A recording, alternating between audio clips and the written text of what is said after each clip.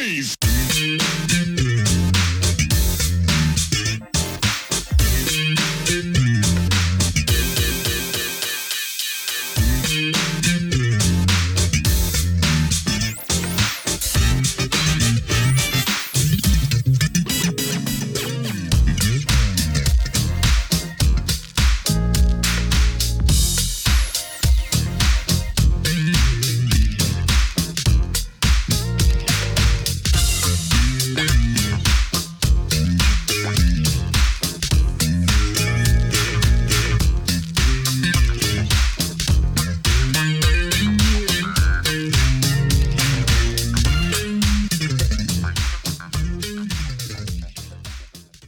Hello and welcome to another edition of Truth in Rhythm. Brought to you by FunknStuff.net, this is the interview show that gets deep in the pocket with contemporary music's foremost masters of the groove.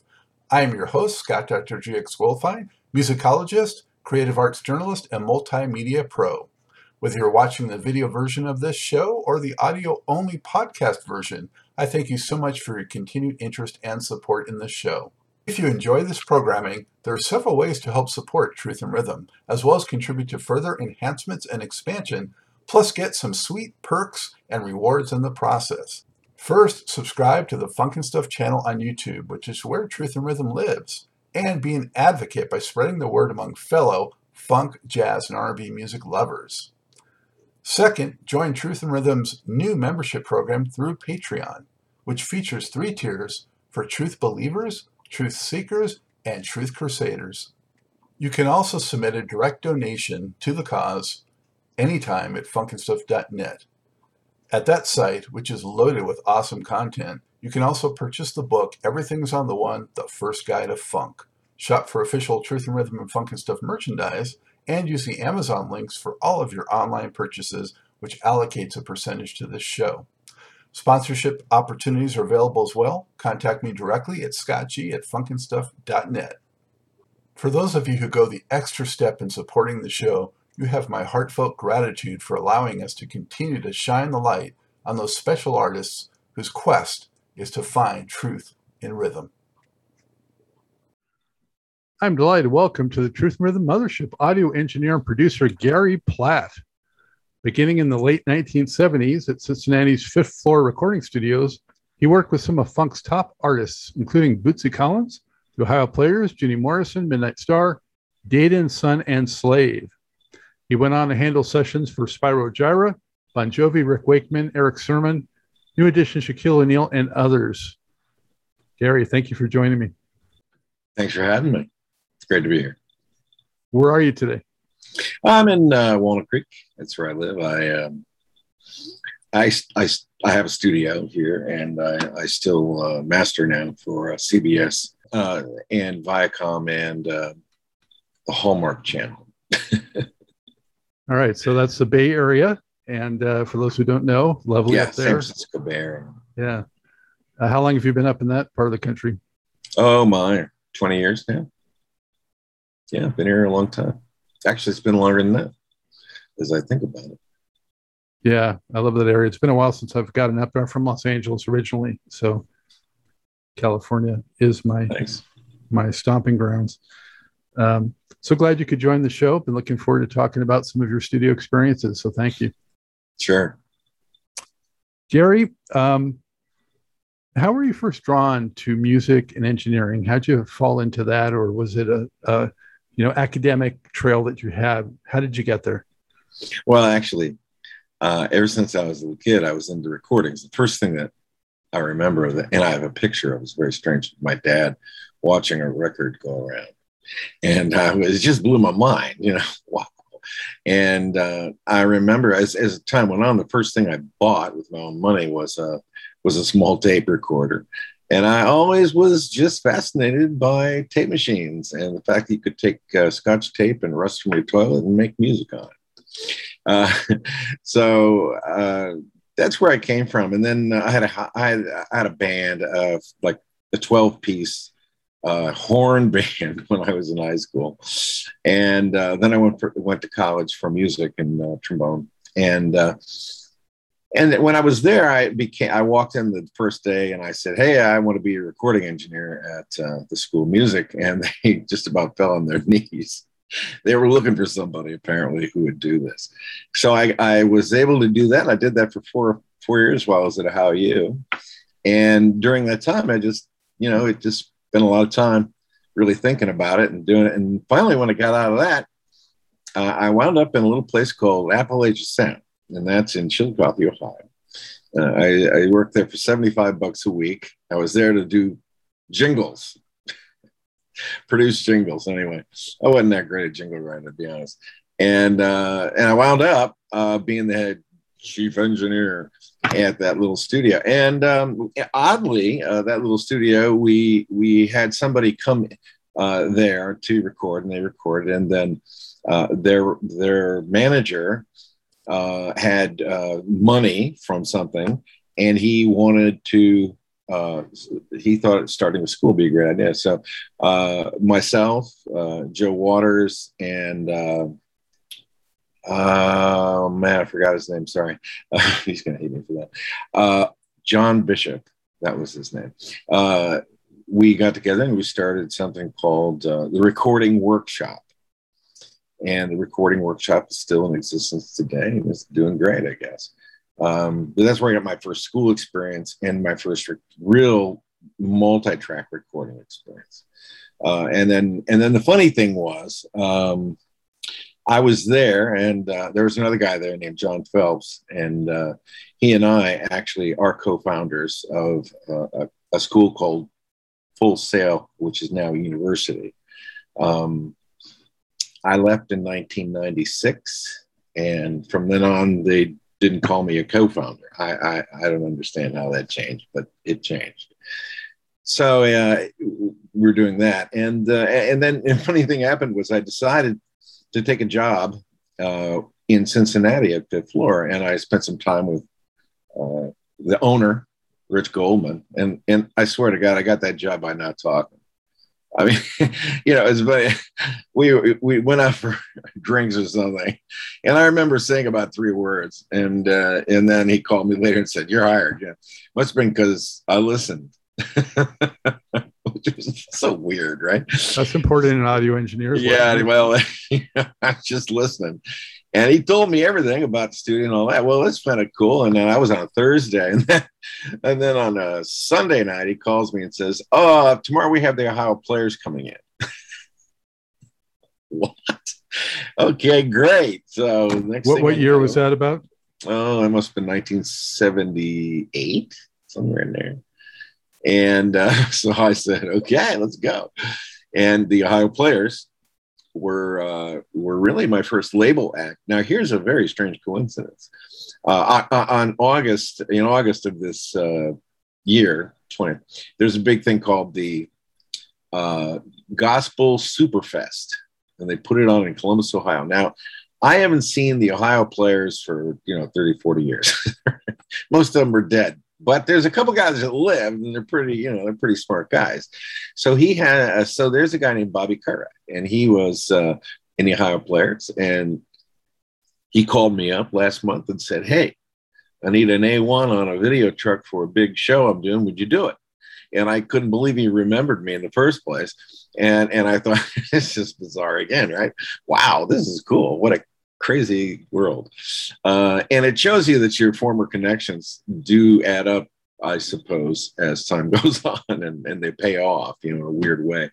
But this guy's a great guy, and we hit it off, and I'm going to be going out there to do the mix for the video. They're doing like a big 8-camera shoot and all that kind of stuff. So I'll be doing the audio for that. But it's funny how, right? You're the first band I ever worked with. I'm going to work with one of them coming up here in the next month. So that was kind of an interesting thing how life goes, Yeah, circular. What was your genre of choice musically back then? Were you into funk and soul, or were you more a rock guy, or what? I really liked Chicago at that time. I like that. I like the rock and the horn sound. Of course, I'm a trombone player, so. And I really loved Chicago. I was really into it. And that was pretty cool because while I'd never worked with Chicago, I did work with Bill Champlin. However, later on, I produced a show and an album with him. But before, this is pre Bill Champlin, of course. So I was really into Chicago. It's so funny because all my friends would say, "Who the hell are these people? Who is Slave?" You know, and I would say, "Well, you got to be in the world a little bit there." And they would always chide me for not doing rock records. They wanted me to do rock records. But I was in a place where the funk music was shaking, and it was everything going on. And that truly is interesting because, my career was shaped by a little bit of serendipity and yeah, it takes talent and all that. But, you have to kind of like, if you're going to go fishing, you got to go to a fishing hole where there's fish. So I wound up in a nice fishing hole, if you will. And I was so grateful to be able to work with, everybody from, the Ohio Players first, and Roger Troutman. And I actually had a chance to work with Prince for about a week there at Fifth Floor. That's an interesting story. I'll tell you sometime if you like. Bootsy Collins. I even have a dog named after Bootsy. And it's funny because I called Bootsy up. This is like 2 years ago. I said, "Hey, Boots, so what's going on? Can I name my dog after you?" And he'll be offended. And he goes, "Oh, no. No." And I was like, he's such a great guy. He's the funniest guy and greatest attitude that guy has. But, so I did all these fabulous, funk records, man. And I just can't get over it. I was so lucky, really, to have been in that scene. And oddly, I kind of stayed in that scene. When I left Fifth Floor, I wound up doing Shaq O'Neal. He had 3 platinum records. He showed up at my office, and he was only 22 in Florida. And he says, "Hey, girl, I got to do a record with Jive Records, man." And I was like, "Huh? Why are you here?" And he said, "Well, man, you the man I'm supposed to be talking to, so I want to talk to you about that." So we got together and we did a number of records together. That was fun. He was fantastic. And that's kind of where I met Eric Sermon, because we brought Eric Sermon in, and he did a couple of songs. And I wound up doing some more work for Eric on another record or two. So that was kind of cool. He was from EPMD. Uh-huh. Yeah. Mm-hmm. Yeah. So he's a great guy. They're all great guys, these people. Everybody I've worked with, pretty much, it's been pretty good. I only had one session that I couldn't do anymore, and that was with Midnight Star. And it was on No Parking on the dance floor. They didn't put my name on the record, and I'll tell you why. This is kind of, when Reggie Calloway and his brother were producing, which is cool. They're great guys. And it's funny because I've talked to Reggie's in the last year. It was very fun. But those guys were funny. They stood behind me, and we had one kick drum we had to push in. So it'd be like, boom, boom, boom, punch, boom, out, jump, jump. So I'm just boom, one hit. And so we did this one hit, boom, yeah, punch in, punch out. We did it for 10 hours. One punch in, one kick drum for 10 hours. And we didn't get it that day. So we did it the next day. And the next day, I just said, "I can't do this anymore, man." I was like breaking down, right? I said, "I can't do this anymore, man. I can't do this." Because what happened was they got to it and they got to one, and he said, "What do you think?" And he said, "Sounds perfect." And his brother said, "Well, yeah, I think it sounds perfect." He said, "Well, listen again. Maybe it's too perfect." So they listened again, and it was too perfect. Right. So they wanted to do it again. And I said, "Guys, so this kick drum is too perfect. You really want me to erase this?" There's no digital anywhere, right? It's not like you just move it like you do today. And we did. But what happened in the process of doing this was we wore the tape out in that spot. So you'd hear because the tape was worn out. Oh my God. So they had to re-record the whole song again. Well, specifically the No Parking on the Dance Floor track? No, not that track. It was a different track. No, different track. But you got to know, in those days, we recorded these songs 2, 3, 4 times. And the reason was kind of cool, because they would take the tracks over to a local club, like in Covington or, in Cincinnati, and they'd have these cuts. And remember, like, I think Boomer Esiason was big then in Cincinnati. He had the Boom Boom Room or something, and they'd play it. The Icky Shuffle, years of the Icky Shuffle, I think. Remember that? Yeah, all that stuff, right? Yeah. So they'd take the tracks over to one of those places, and they'd play it. Now, if they didn't get the reaction they liked, they'd bring it back and re-record the whole thing, maybe in a different key, different tempo, maybe change the chorus. Then they'd take it back over there, and they'd play it again. They kept doing this until they knew it was gonna hit the dance floor. And that's one of the secrets, I think, to that whole group of people who came out of that area, because they tested everything out on people from the area. And this is the Midwest, right? So if you can get the Midwest rocking with your music, well, you got something going. So that's what pretty much everybody did. They'd come over and, we'd do a mix, get it right. And they'd come back and go, people didn't like this part. We didn't get the response we wanted on this part. So we would re-record it. Kind of interesting.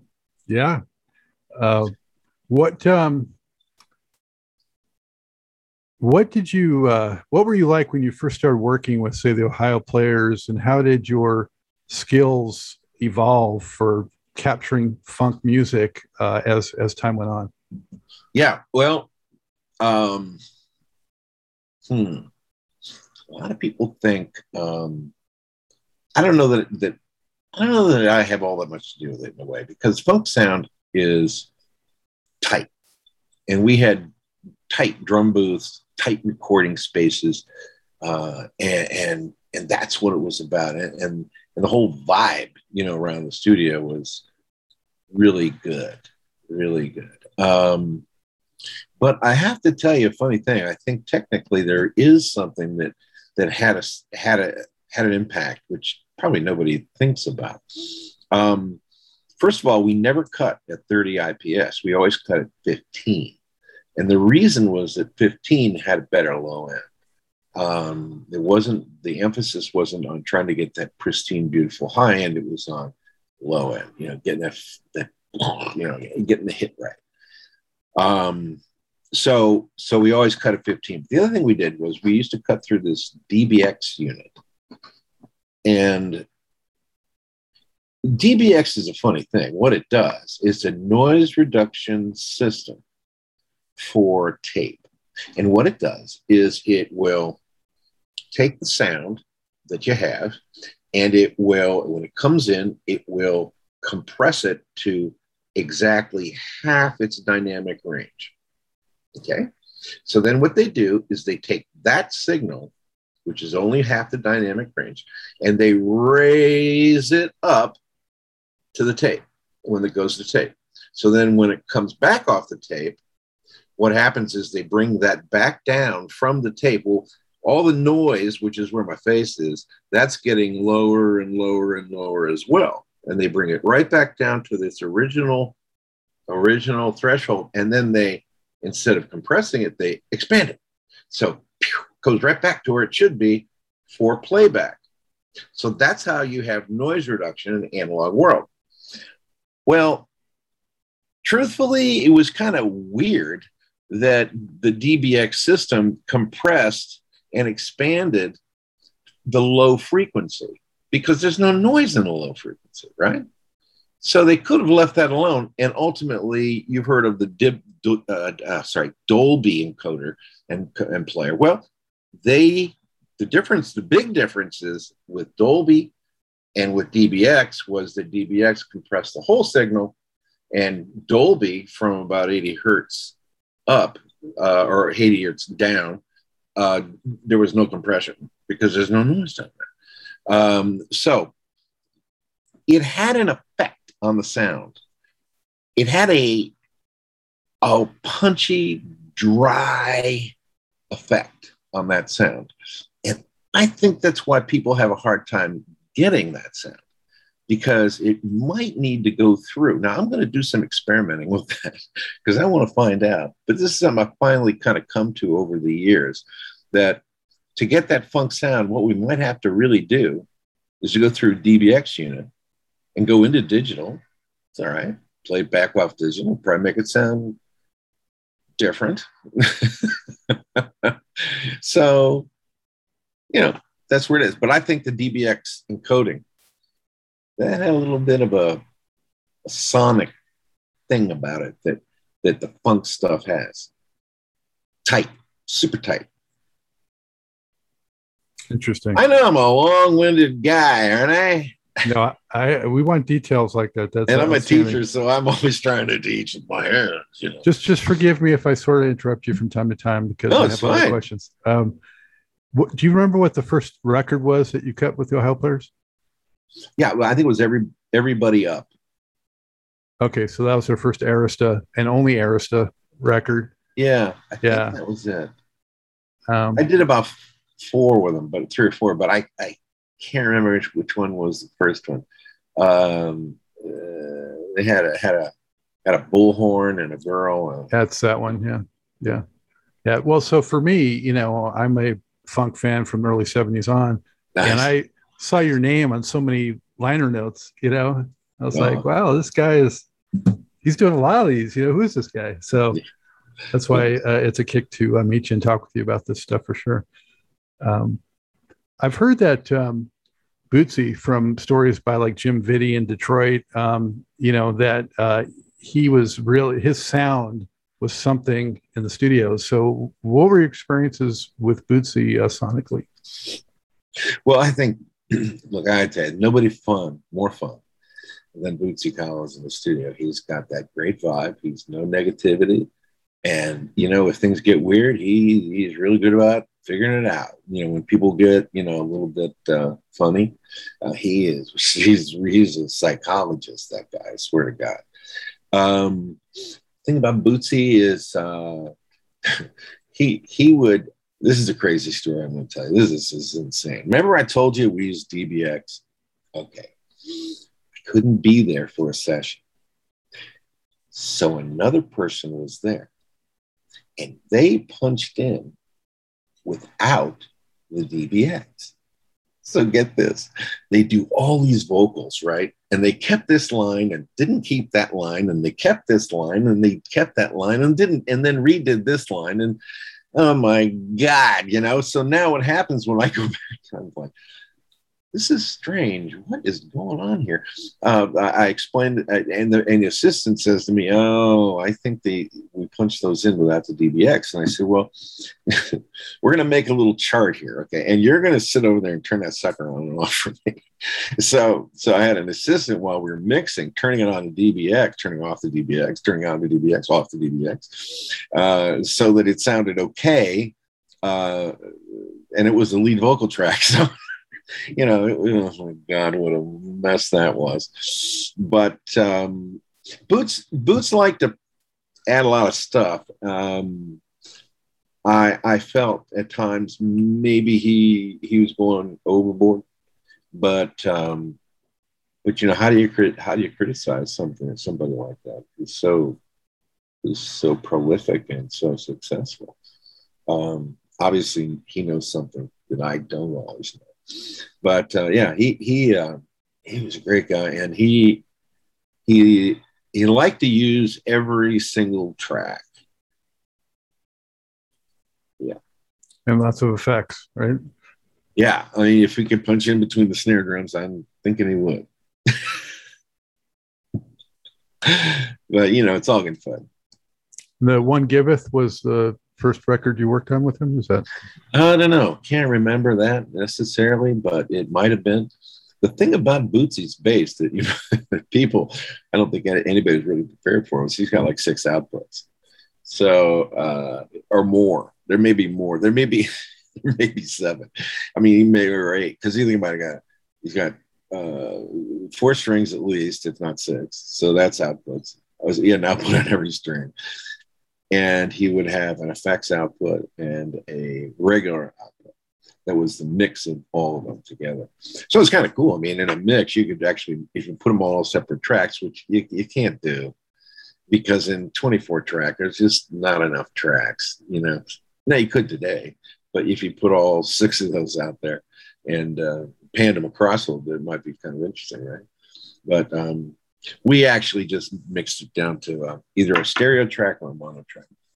And the whole funk thing was simple. You know, you had the Moog bass, which was always going, and you had the regular bass. And the regular bass was kind of a thing where you had a lot of top, you know, a lot of top around 3K, 2K, you know, boink, you know. And then you'd have kind of a spot that was not as loud, and that would be where the Moog fit, you know, your Moog bass fit. So what I always did was carve out a little spot and then put the low end of the bass in, so that when you hit it with boom, you know, you could really feel it and get it. But the Moog always fit in that mid bass area, maybe low end and mid bass sort of area, and that really worked well. I mean, every song is different, but you know, some songs are driven by the bass, some are driven by the kick drum. A lot of the funk stuff is driven by the low end, the bass, you know, and the Moog and the bass. Not so much kick drum. Do you have today? It's a lot of kick drum. Do you happen to recall the God Mama project that Bootsy produced? Oh, here's the funny thing. Okay, so I'm sure I'm saying things I shouldn't say because that's me. Okay, I'll just tell you whatever I think. Well, this is called Truth and Rhythm for a reason. You're supposed to speak your truth. So sure. Well, this is 25 years later, so or more. 25 years. I mean, that's probably 40. Well, actually, you know, he and Clinton would come in, and they would do multiple records. So you get a budget, and you make Bryce Funkenstein and God Mama and Bootsy Collins and another record. You do all those tracks on one budget, and then you pretty much for the rest of it, then they would, they would do well. That sounds like economically smart. Yeah, they got their advances, you know, and they wouldn't necessarily have to spend it on too much on the stuff. So we would have like a lot of tracks. I mean, and really it was because they had so much material. It was crazy. And they would be like, okay, we're going to lay this track down. Okay, going to lay this other track down. Did a lot of tracks, you know, to 24, and then they'd have a lot of reels. And we would take those reels and they would use some tracks for this project and some tracks for another project. And, you know, that really worked well because you got everybody there. And so you might as well get it done, you know. And that's how they did a number of those things. I thought it was really cool. I was like, it's pretty good. Yeah, it's smart. Even if a little, you know, but hey, welcome to the whole world. Yeah, you know, got to be resourceful. Everybody wants to be a drug dealer so they can be Jay-Z.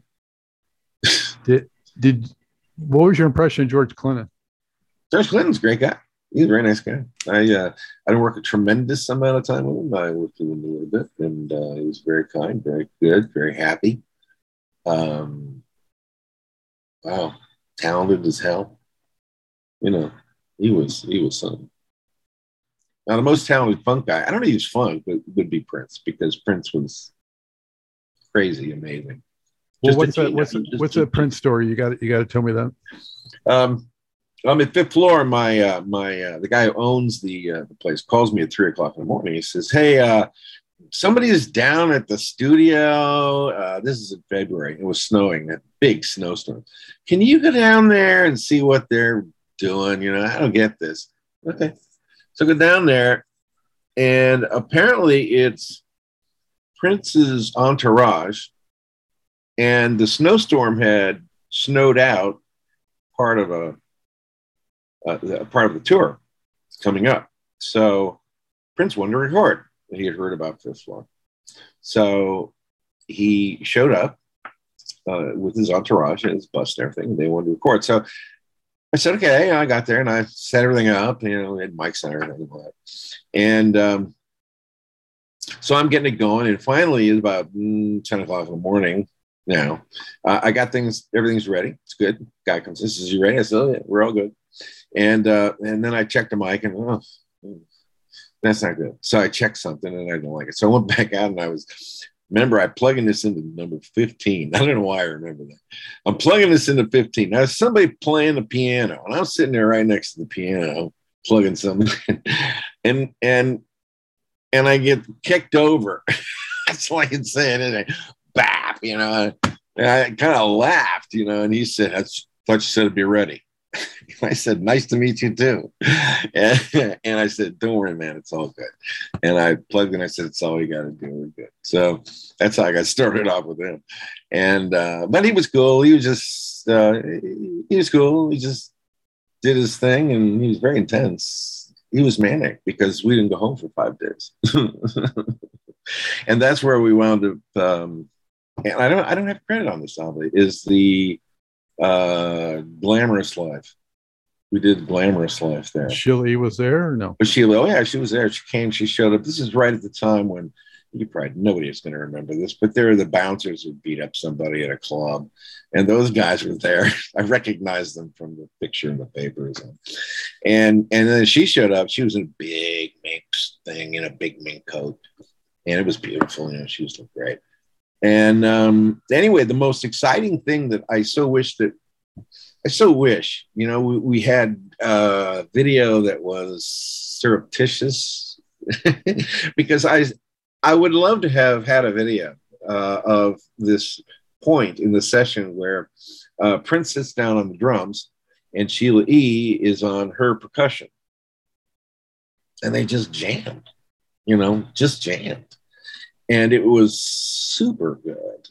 It was so exciting. And I don't know, it might have wound up on something because, he has so much material. And he did another thing that was really cool. It's somewhere in the vault, I'm sure. He took a Tascam. He'd just gotten a Tascam 4-track, a cassette. So he took the cassette of the information and he built the song around it. So the song was running and he'd insert these little parts, the Tascam 2904. And the music would roll and it was now push play. It was so creative and so much fun. I never heard it anywhere else. I mean, we did there was a lot of material recorded there, but the only one that I know of that was, really of any note was the Glamorous Life track and having her come up and do the rest of it. So that was like 1983? Yep, 84, 83, somewhere in there. The guy wrote a book, Dwayne Caldwell. Yeah. Yeah. And it's that story's in there. It's kind of funny. Yeah, Dwayne, he's been on the show. Great guy. Of all the characters that you crossed paths with, would you say that Prince was, where was he musically compared to like some of these other people that you dealt with? Oh, I don't know. Up there in Space Lab somewhere. I mean, everybody else is on Earth and he's on Space Lab. That's how much difference it is. The guy's a genius. I never met anybody. Well, there's only one other guy I'll mention. He's not a funk guy, but that's Adrian Belew. He's got the same kind of talent, man. That guy can do anything. But Prince was amazing. I was amazed. That's all. I have a music degree, for heaven's sake. I get it. I know what he's doing. And did he cut much vocally or just instrumental stuff? 99% was instrumental, with the exception of some of the stuff I think that Sheila did. I had to go home at some point and sleep. So there may be some other things. But, when he's working and he's in a manic mode, I just, roll. Yeah. Man. Yeah, it's kind of like everybody who's a musician. I used to have a guy who would come in in the beginning of the session. He would just be like, God, you're the greatest guy on earth, He'd tell me how much he loved me. And just then pump you up or what? Well, no, he'd like have a rock of cocaine. Like not like Coke where you cut it, you know, it's been cut. He's a rock. You know, when he puts it down, he do that. Were substances involved in most of these sessions, or just? I think it was a common thing in all, let's just say all recording sessions. Otherwise, you wouldn't have a mirror at the end of the console. I swear to God, every console in LA, in New York for that matter, you'd have a little mirror at the end of the console, and that's where the Coke was done. Now at Fifth Floor, we had a panel that was in the DVX rack, and you know, you'd look at that panel, you'd see all these little space marks on it. How'd that get like that? Well, that was our Coke pipe, so we would hand that around. One of the things that I didn't do was Coke. I didn't do any of those drugs. I think it's one of the reasons that they hired me, because I know Satch from the Ohio Players said to me one time, "Man, it's good to have at least somebody who knows how to drive this train who's sober." And I just had to laugh, you know, because it was kind of true. You know, the kind of way it went was you'd start out and there'd be, you know, everybody smoking pot. And they're making these tracks and and then about 2 a.m. maybe, somebody, you know, the producer or somebody would show up with the Coke, and then they'd be already coked up, and they'd say, "Oh, these tracks are horrible. Let's not use these tracks." Okay. So then everybody get coked up, and we'd do tracks, and we'd do them all night long, and then I'd make a rough mix. And everything would sound terrible the next day, and we'd do it again. And it's not quite that ugly as it sounds, because it wasn't. It's much more fun than that. But it was like, it's kind of what we did, you know, for a number of weeks. Then finally, everybody gets kind of serious, and we get the tracks done. But I think there's that period of creativity that goes on where it's like everybody's doing their thing. They're trying things out. We're trying to cut songs together and figure out what's the cool thing to put down. And I think that there's a whole period of that. And then there's a period of, this is like every recording session. There's a period of, got to get serious. Let's get this done. So we wind up taking the ideas and all things, and we get that thing done, you know, and that's kind of how it works. But I just didn't, I didn't do anything. I didn't do any Coke and I had a funny thing with my kids. I sat them down when they were 12 and 13, and I said to them in the living room floor with their mom, and I said, "So does Dad smoke pot?" And they looked at me kind of funny. Yeah, okay, Dad smokes pot. And I said, "You're right, I do." And I said, "Do you know why I don't do Coke and heroin and all that other kind of stuff?" "Oh, because you'll get arrested," he said. And I said, "Nope, Mom is going to be very angry." "No, that's not why either." "Well, it's against the law." Not really either. And they're like, "What the hell?" I said, "Well, there's only one reason I haven't done it, because I'm afraid I'll like them." And they go, "Whoa, that's the weirdest thing I ever heard in my life." So that was kind of an epiphany for them, because I had all the wrong reasons. I mean, all the right reasons I wasn't even thinking about, but the right reason was that I was just afraid I'd really like it. And the thing goes for Coke too, because when I was in the studio, there's Coke everywhere. Jesus, man, everybody's doing Coke. And I actually didn't do it only because I first of all, I was afraid I'd like it, and then I found out I didn't like it. And I tried it when I had the flu. It's so stupid, right? And I didn't like it. It just didn't work for me. So I was kind of lucky with that. But the problem saves a lot of money. Yeah, well, you know, people get their advances, and yeah. I mean the Ohio Players probably they had $500,000 to play with. So, you know, did any of the razor blades for Coke get used to edit any tape?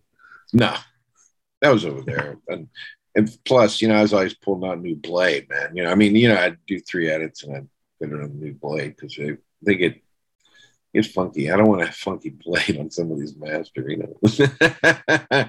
Oh, sorry, man. It was dull. That's why they need you sober. Yeah. Yeah. I